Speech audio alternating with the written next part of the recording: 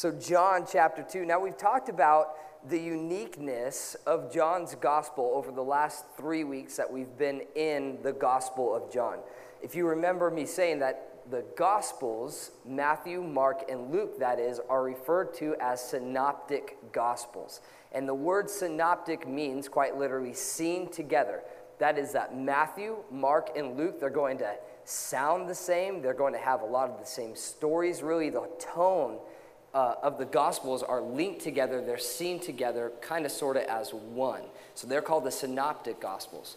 But after those Gospels were in circulation, they had been written, they were in circulation, being passed out throughout the cities and towns and churches there, it was after the fact that then John came around and penned his gospel. And his gospel is totally unique. And we've talked about some of those differences. But John comes with a different flair, with a different perspective, definitely with a different tone as he writes his gospel. And there are two differences in John's gospel that I want to talk about this morning. One of which is this, that John is the only writer of a gospel who, at the end of his gospel, actually tells the purpose of his gospel. And that's found in John chapter 20, verse 30 and 31. And I know that over the last couple of weeks, we've read this quite a few times, but I want to read it again. John chapter 20, verse 30 and 31, John would say, "Many other signs, therefore, Jesus also performed in the presence of the disciples, which are not written in this book. But these have been written that you may believe that Jesus is the Christ, the Son of God, and that believing you may have life in his name." So John is the only writer who gives his gospel a theme at the end. And he says, listen, there's a lot of things that I could have written about, a lot of things that I could have said, but these things specifically have I written so that you may believe in Jesus. And in believing or continuing to believe, you would find life in his name. Life in his name. But there's another thing that kind of sets John's gospel aside, and that is this, that John only records 7 miracles or 7 signs of Jesus Christ. The other Gospels by far record many more. In fact, I think Matthew has 20 or more, but John only recorded 7 signs or miracles, same term there, same phrase there. And so what John is actually saying in verse 30 here is he says, "Many other signs, therefore, Jesus performed in the presence of his disciples, which are not written in the book. But these," he says, "these what? These 7 signs, these 7 miracles, these specifically have been chosen so that you would believe in Jesus, and that in believing in him, you would find life." So John comes in and he picks 7 and only 7 miracles, handpicks them so that it would fulfill the purpose of his gospel. And this morning we're going to read about the very first sign. Now it's interesting to me that this sign is not only the first sign that John writes about, but it's actually Jesus' first miracle. However, none of the other Gospels mention it. And I think that's kind of weird. Like, if I was a writer, you would think, like, the first miracle, that would definitely be in your story about Jesus, right? You would record the first miracle. Why would you skip that? And so I thought about it. What's the deal here? And the only thing I could think is maybe the guys, Matthew, Mark, and Luke, just thought that this miracle wasn't that big of a deal. Of all the things that Jesus did, turning some water into wine, it's kind of like, it's his first shot at a miracle. Jesus was just warming up. He didn't really know what he was doing. So, he turned some water into wine, no big deal. Nobody really even knew, just the servants and the disciples. It wasn't really a super public ministry. So maybe they thought, well, Jesus can do better. And we know Jesus did do better, so we're just going to skip that miracle. We'll talk about walking on water and feeding 5,000 men with a couple of loaves, and how about raising Lazarus from the dead? Like, those are legit miracles. But water into wine, not so much. But John, with his unique perspective, comes in and he says, not only am I going to record that miracle, but of all the things I could have recorded, this is one of 7 that I'm writing for a reason, that you would know Jesus Christ. and that in believing in his name, you would find life. And Jesus said, I came to give not just life, but abundant life. So John comes with a purpose, with a mission, and he picks out the very first miracle here in John chapter 2 that we're going to dive into this morning. So let's take a look. John chapter 2.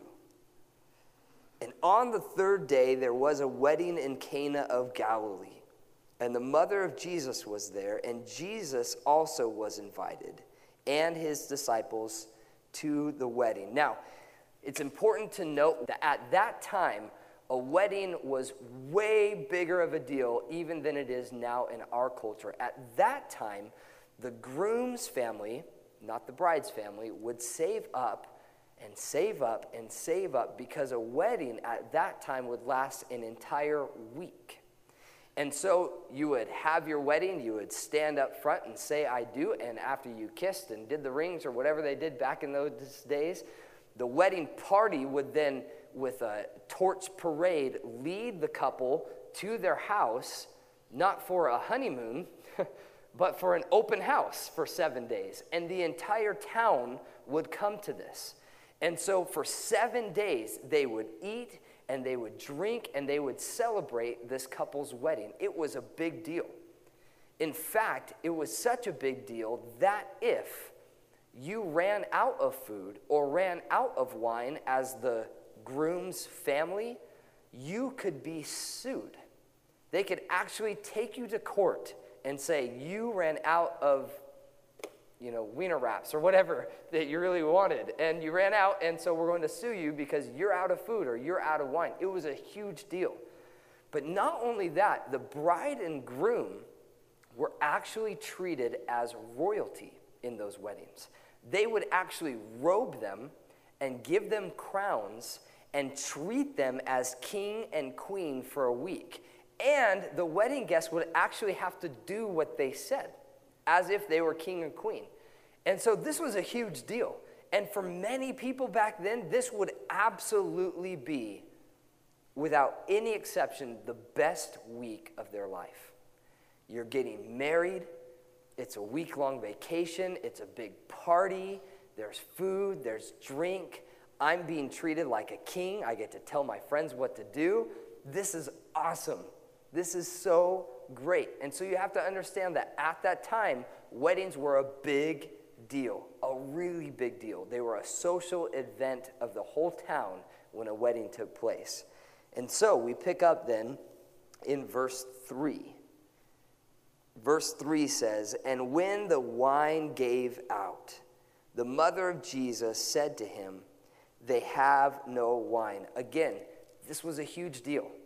So Mary has been invited to the wedding along with Jesus and the disciples, which most scholars believe that probably meant that Mary and Jesus very well could have been related to or close friends with the person getting married. And the wine runs out and Mary feels responsible for whatever reason that, man, I've got to fix this thing. But you have to understand that the wine running out wasn't simply like, okay, who's going down to the liquor store or who's going to, go replenish our deal at Safeway. This was a huge deal. This could very well ruin the wedding for this couple. In fact, it could have legal ramifications. So Mary comes to Jesus and she says, the wine ran out. Now, it's interesting to note here that Joseph is not on the scene. And many scholars believe that Mary was actually widowed, that Joseph had passed away, which is interesting because Jesus was raised as a carpenter and would work as a carpenter. And so many scholars believe that Jesus was actually the breadwinner, the man of the house, while growing up, that Joseph had at some time passed away, leaving Mary a widow. And so Mary would have, if you're following along with that tradition, been dependent upon Jesus, been counting on Jesus.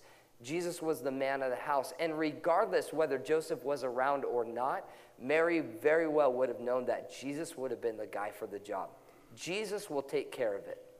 I can lean on Jesus. And so Mary comes to Jesus and says, hey, they're out of wine, just thinking, this is my son. He happens to be the Son of God. I'm sure he can help out in this situation. No big deal. So she says to Jesus, hey, they're out of wine. And Jesus says, woman, what do I have to do with you? My hour has not yet come. Now, many books have been written, many pages have been penned on this one comment of Jesus because it seems a little rude, Jesus' response to his mom there. I want to read to you what I think is really the best rendering of what Jesus is saying here. If you really dive into the language and kind of dissect what's being said, the best way to phrase the first part of verse 4 would be, what do you and I have in common in this matter? What do you and I, Mom, have in common with this situation? You see, Jesus had spent 30 years growing up as Mary's son. So his responses, especially being sinless and perfect, would have every time been, yes, Mom, right away, Mom, sure, Mom, what more can I do for you, Mom? He would have been the perfect son. And so Mary came to him expecting the same answer that she had probably gotten all 30 years of his life. But just previously, one chapter before, Jesus had been baptized. And the Holy Spirit had come upon him. And from that moment on, Jesus would now be about his Father's business. Jesus was on mission. And only one thing was important to Jesus, and that was fulfilling the will of his Father. He was on a 3-year mission to the cross to die for your sins and my sins. And nothing would get in the way of that mission. You see, because Jesus, although he was the son of Mary, he was more so the Son of God. And he was about his Father's business. And so just a couple days previously, literally, I think it's 3 or 4 days previously, Jesus had just been baptized. And his focus was now not so much just being obedient to his mom and honoring of his parents, but now his focus had shifted off of the kingdom of the earth, his mom's kingdom, his mom's house, and now had shifted to the kingdom of heaven. And you see that as Jesus goes through his text, as we will see in his stories here. They came to Jesus and they said, hey, your mom, your sister, your brothers, they're outside, they're looking for you. And what would Jesus say? These are my brothers. These are my sisters, those who do the will of God. Jesus was now fully invested in God's family, not so much his own family. It didn't mean that he didn't love his mom, that he didn't care about his mom, but his business, his objective, his vision was for God's kingdom and God's family. And you see that throughout as Jesus seemingly is rude to his own family, saying, yeah, you're not so much my family anymore. It's not that Jesus was rude. It's that Jesus' focus has now been shifted as he begins his ministry, his walk in the Holy Spirit. And so Jesus says, Mom, you and I, we no longer share common interests here. You know, I know we're at this wedding together, and this is maybe family or friends, and I know, Mom, you're concerned, but we don't share in the common interests here. What does this really have to do with me? And then he says, my hour has not yet come. Now, to Mary, this meant nothing. She had no idea what Jesus was saying, and we're going to get back to that, but this would have been just right over Mary's head. My hour has not yet come. Jesus, this hour seems as good as any to drink wine. So, it's 5 o'clock somewhere. Jesus, let's get this thing going. What's going on here? Why aren't you acting? I don't get my hour has not yet come. It doesn't make any sense. But to us, it makes sense. And to Jesus, he would say this phrase over and over and over about his hour. And his hour spoke of when he would die on the cross for our sins. When the full revealing of his glory and who he was would be displayed for all to see. That hour had not yet come. It wasn't Jesus' hour yet to make himself known in that way. And so although Mary didn't get it, Jesus understood. And so he gives her this cryptic language, which you'll see him do throughout to his disciples and to the Pharisees. He talks in this code that, at times they didn't understand. And so that's what Jesus says to her. So is it rude? No, but it definitely is very direct. Jesus makes his point here. And so Mary's response is classic now. Understanding what Jesus said, understanding the times, and understanding that Jesus had just spoken in code to her, Mary responds in verse 5. And his mother said to the servants, whatever he says, do it. I love that. Here Mary comes up to Jesus. Jesus, we're out of wine. And he goes, not really my problem. My hour has not yet come. And I can just see her kind of go, that's odd. That's not a response I'm used to hearing. Oh, well, you guys just do what he says. And she walks off. I don't really understand that response, Jesus, but you've always come through before, so I'm not going to try to figure out your, coded language. And she just tells the servants, you do what they say, and then she evidently walks off. And that always just it was humorous to me that Mary didn't say oh, okay, oh, all right, Jesus, I'm sorry, sorry to bother you, or I don't understand. She just goes, you guys just do what he says. It's awesome, And sometimes we don't understand what the Lord's doing either. Sometimes his ways and his will don't always make sense. But Mary here just banks on Jesus, just counts on him. And we ought to too, and we're going to get into that a little bit further. Going on in verse 6. Now there were 6 stone water pots set there for the Jewish custom of purification, containing 20 or 30 gallons each. And Jesus said to them, fill the water pots with water. And they filled them up to the brim. So Jesus here sees these 6 stone, huge water pots sitting there. And these water pots were specific. And John makes a point to show that Jesus picked those for a reason. You see, Jesus, he came to bring a new wine, a new joy, a new commandment, a new way of living. And so it wasn't just by chance that Jesus said, let's take those water pots that are used for the Jewish customary, purification thing, this Jewish religious system, and let's change what that is. It wasn't by chance. Jesus was making a statement. And so these pots, they were made of stone because they couldn't be made of earthen vessels if they were to be used for purification, because they had all these rules and all these regulations of how you'd have to go about getting pure and washing your hands. And there's this one scholar talks about how they used to have to take an eggshell of water, and like a broken eggshell of water, and each finger they would have to scrub with this water and do this big ceremony to make sure that they were clean, so that they could then go and eat a meal with their hands. Kind of funny. But, but Jesus here makes a point. He says that way, that system, how it used to be, how you used to have to work and work and work at being pure, how you used to have to do all of these things, I want to take those pots and I'm going to fill them with new wine, with fresh wine, with the best wine. So Jesus makes a point in picking out just those specific pots. And so the servants do just that.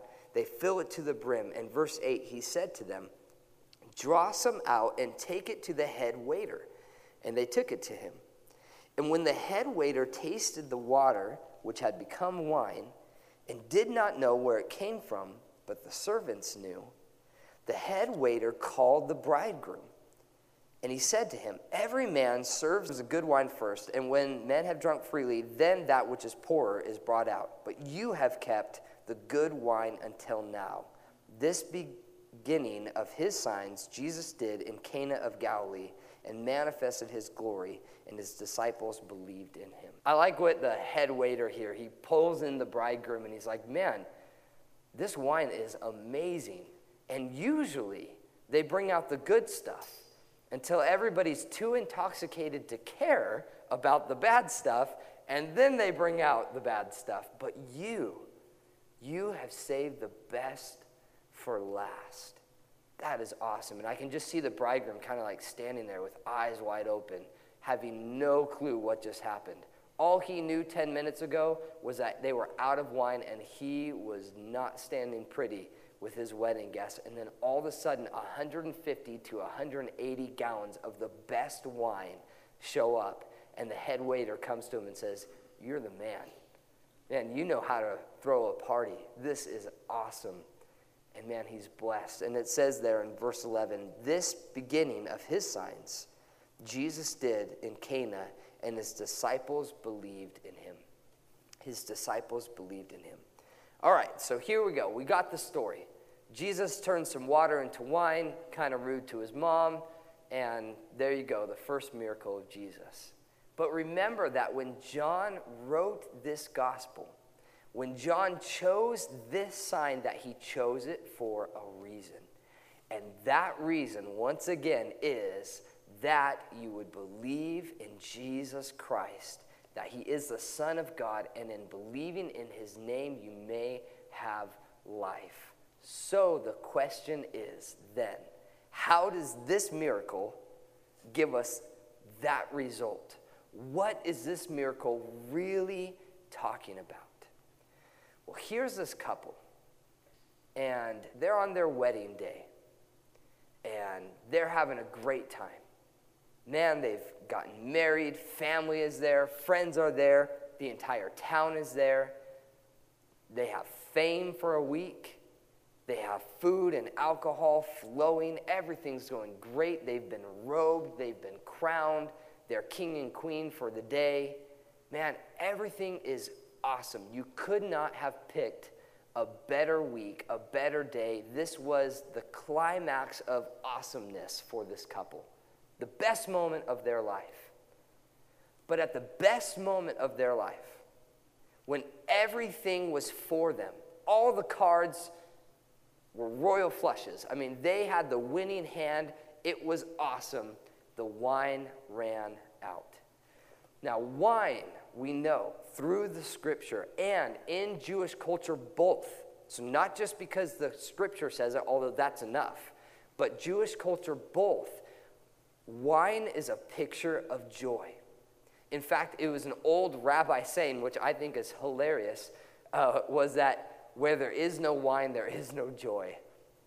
It should be like a bar slogan or something. It's kind of funny. Nobody else thinks that's funny? I think that's funny.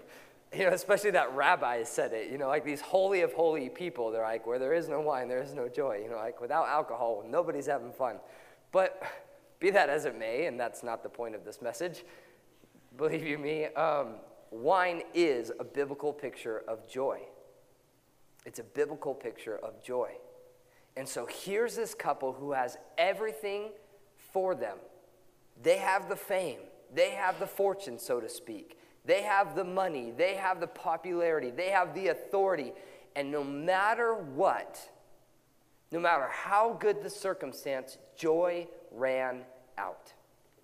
I was talking to this coworker on Thursday, and they were telling me how they used to work in New York City and Miami, and they used to work for this custom Italian shoe place that would, import their leather from Italy in this island, this specific island, and they sold for like the lowest cost for a tiny little flip-flop was $200. And they had this shop there on the main street of, downtown New York, and how she had lived the high life and had, partied in New York and partied in Miami, and she had a friend who would run this mixology group, which was basically they made really good drinks, and they got really popular, and so they would go and provide alcohol up and down from Miami to New York, and she got to be a part of it, and how she was telling me how much money she made, and she, had Scottie Pippen like hanging out with her one night, and just all this stuff, right?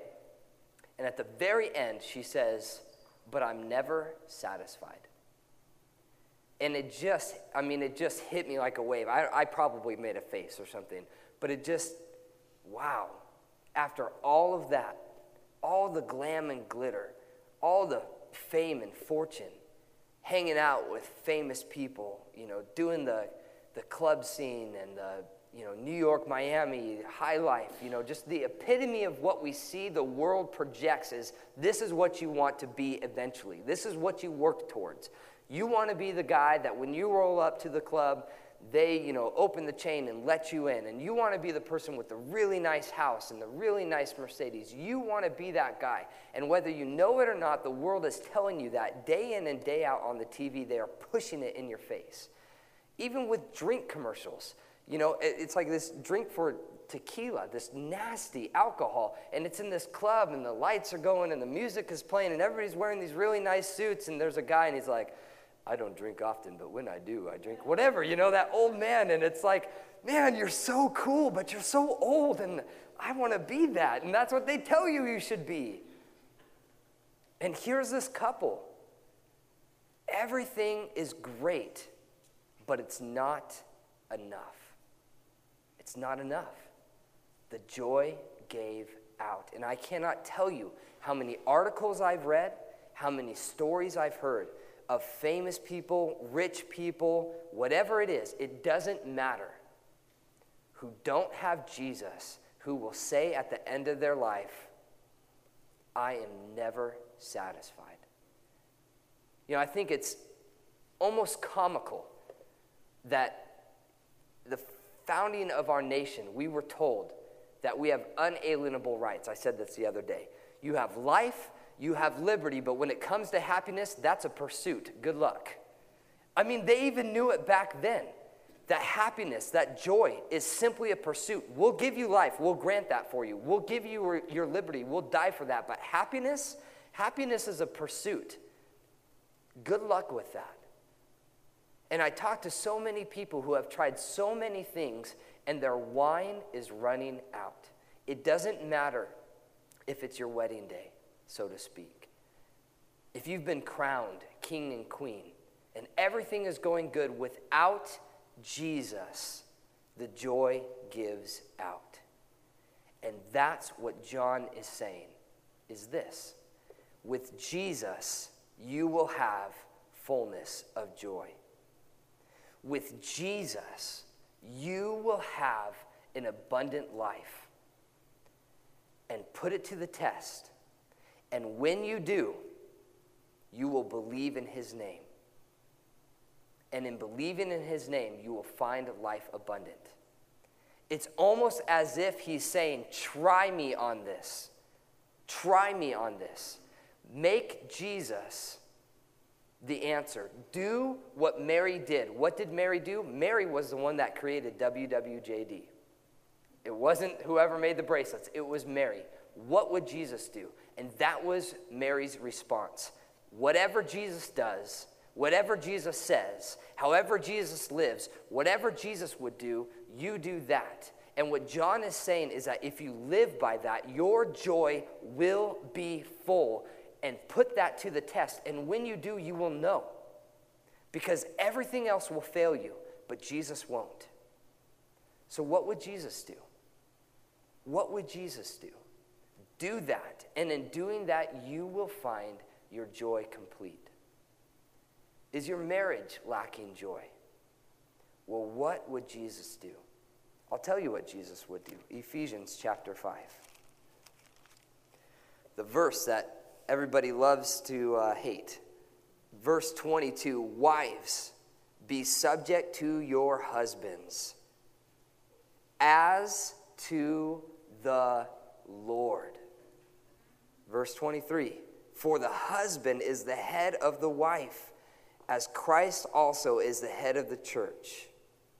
Verse 24, but as the church is subject to Christ, so also the wives ought to be to their husbands in, not some things, everything.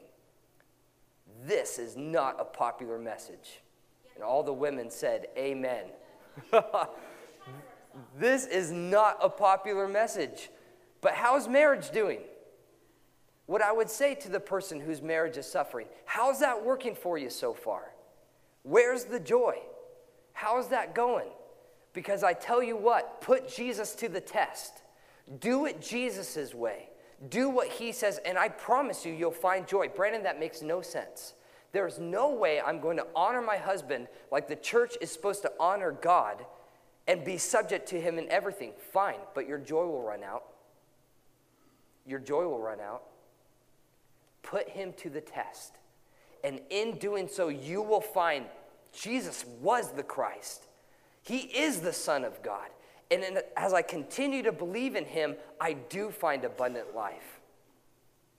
Likewise, men. If you thought you were getting off that easy. Love your wives just as Christ loves the church. This is a good one. Men, your job is to die. Over and over and over and over again. Hey, babe, I'm going fishing. Oh, really? I'd really like you to just stay home on this Saturday. Okay. I'll die. Why? Because Christ's example to you and me, it sounds funny, but marriages are going down the hill because men will not love their wives like Christ loved the church. And the way that Christ loved the church was by dying sacrificially over and over and over again. You're in an argument. Die. Just say, you know what? I'm sorry. I'm a guy. I'm not very smart. It's in my genes. I don't understand what you're saying, babe. Maybe I don't even agree, but I tell you what, honey, I love you and I'm sorry. Be the first to apologize. Be the first to stay home. Be the first to go to the chick flick instead of the slaughter movie. Be the first to let her choose the dinner. Be the one who dies. And you say, Brandon, that sounds so lame. When will I get a chance to do what I want to do? Fine, do what you want to do. And your joy will run out. Man, Brandon, that's kind of harsh. I know it sounds harsh, but it's not. It's the way that your joy will be complete. Do what Jesus said to do. And test me on this. Test him on this. And in doing so, watch your marriage radically changed. Watch your wife pack your tackle box for you. Watch your husband buy tickets to Twilight. No, never mind. Don't ever do that. But a different movie. Watch your marriage radically changed because you chose to do what Jesus did. You did what Jesus would do. And in that, you will find your joy complete. What about my job? What about my job? Colossians tells us to do everything as unto the Lord and not unto men. Yeah, but Brandon, you don't understand. There are people doing half as much, making twice as much as I am. Yeah, I know. But your boss is not Don DeZarn or whoever your boss is. Your boss, your master, your Lord is God. And he's the one you work for. And so every day, whether you're making pennies on someone else's dollars, you do your best. And you do it unto the Lord. And you keep a good attitude. And you bear that witness. Even if you go to your grave making $8.50 an hour, you do that. And watch your joy be complete. It's amazing. I don't do this that often. But when I do, I find that my days at work are much better. My joy is complete when you do it Jesus' way. And we could go on and on. Are you struggling financially? Is money an issue for you? Do it Jesus' way. What would Jesus do? Oh, great. Here we go. Pastor's calling for the tithe. Absolutely. I can tell you in the last year, Alyssa and I's financial situation has changed head over heels for the better since we started tithing more faithfully. It's unbelievable. That doesn't make sense, Brandon. You can't have more money if you give more money. That math doesn't work. I don't get it. I don't understand it. Neither did Mary when Jesus said, what does this have to do with you and me? My hour has not yet come. Mary went, no idea what that means. That doesn't make any sense to me. But I'll still do what you say. I'll still do what you say. And we could go on and on and on with any subject in your life and in my life. What would Jesus do? Do that. And watch your joy be complete. Not just half full. Not just all full, but running over. Jesus came, John 10:10. Actually, John 10:10, the beginning. The thief comes to steal and destroy. Do it the way of the world, and you're just going to find death and destruction. But Jesus came, John 10:10 says, to give life and life abundant. And so my encouragement this morning is stolen from whoever made those neat bracelets 20 years ago, and that's this: what would Jesus do? May that be the motto, truly, with which we live by. And John said, I picked this miracle for a reason, because Jesus came to change things up. Instead of doing things the same way that you've been doing them, the stone pots that represented the repetition of rituals and religion over and over and over again. And how many of you guys, how many of us have tried the same thing over and over and waited for a different result? You know what that is? It's actually the definition of insanity.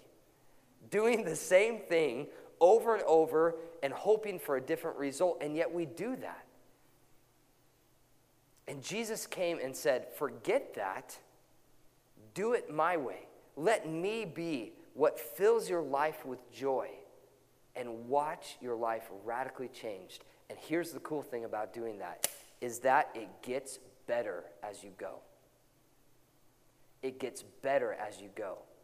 The head waiter there came and said, you saved the best for last. And that's what is so awesome about the Christian experience, is it gets better every day. Every time you make a choice for the Lord, every time you adjust your way of thinking to the Lord's way of thinking, pieces and parts of your life just get better and better and better and better. And you meet people who always seem happy, always seem like their lives are together. And you're like, dude, what are you drinking? What wine did you drink? And their answer is Jesus. It's Jesus. It's not just a slogan. Man, it is the key to a fulfilled and joy-filled life. In Jesus' name, let's stand together. Father, Lord, for those here who are believers, we can attest that any time that we try to do it our way, it just never works out. Oh, there might be joy for a season. It might be a fun party for a little bit, but eventually the joy always runs out. And Father, for those of us who are already calling upon your name, Lord, we acknowledge that your way is truly the best way, Father. And it's not a life of misery and sacrifice and just woe is me monk living, but your way, Father, is abundant life. It's to be full of joy and even happiness at times, Father. We thank you for that. But Lord, I can't help but just be impressed that, Lord, for those who don't know you at all, the first step is to invite you to the wedding. Lord, we've got to be married to you. The church is called the bride of Christ. And I love, Lord, how in our story, in this culture, it wasn't the bride who had to provide the wine. It was not the bride's responsibility to bring the provision. That was on the groom. And Father, you are our groom. And you've called us to a wedding to say, I do, and join in this life with you. And Father, if there are any here who say, man, I would like to know what joy is like. I've tried everything else, and I'm still not satisfied. Father, I pray that today would be the day.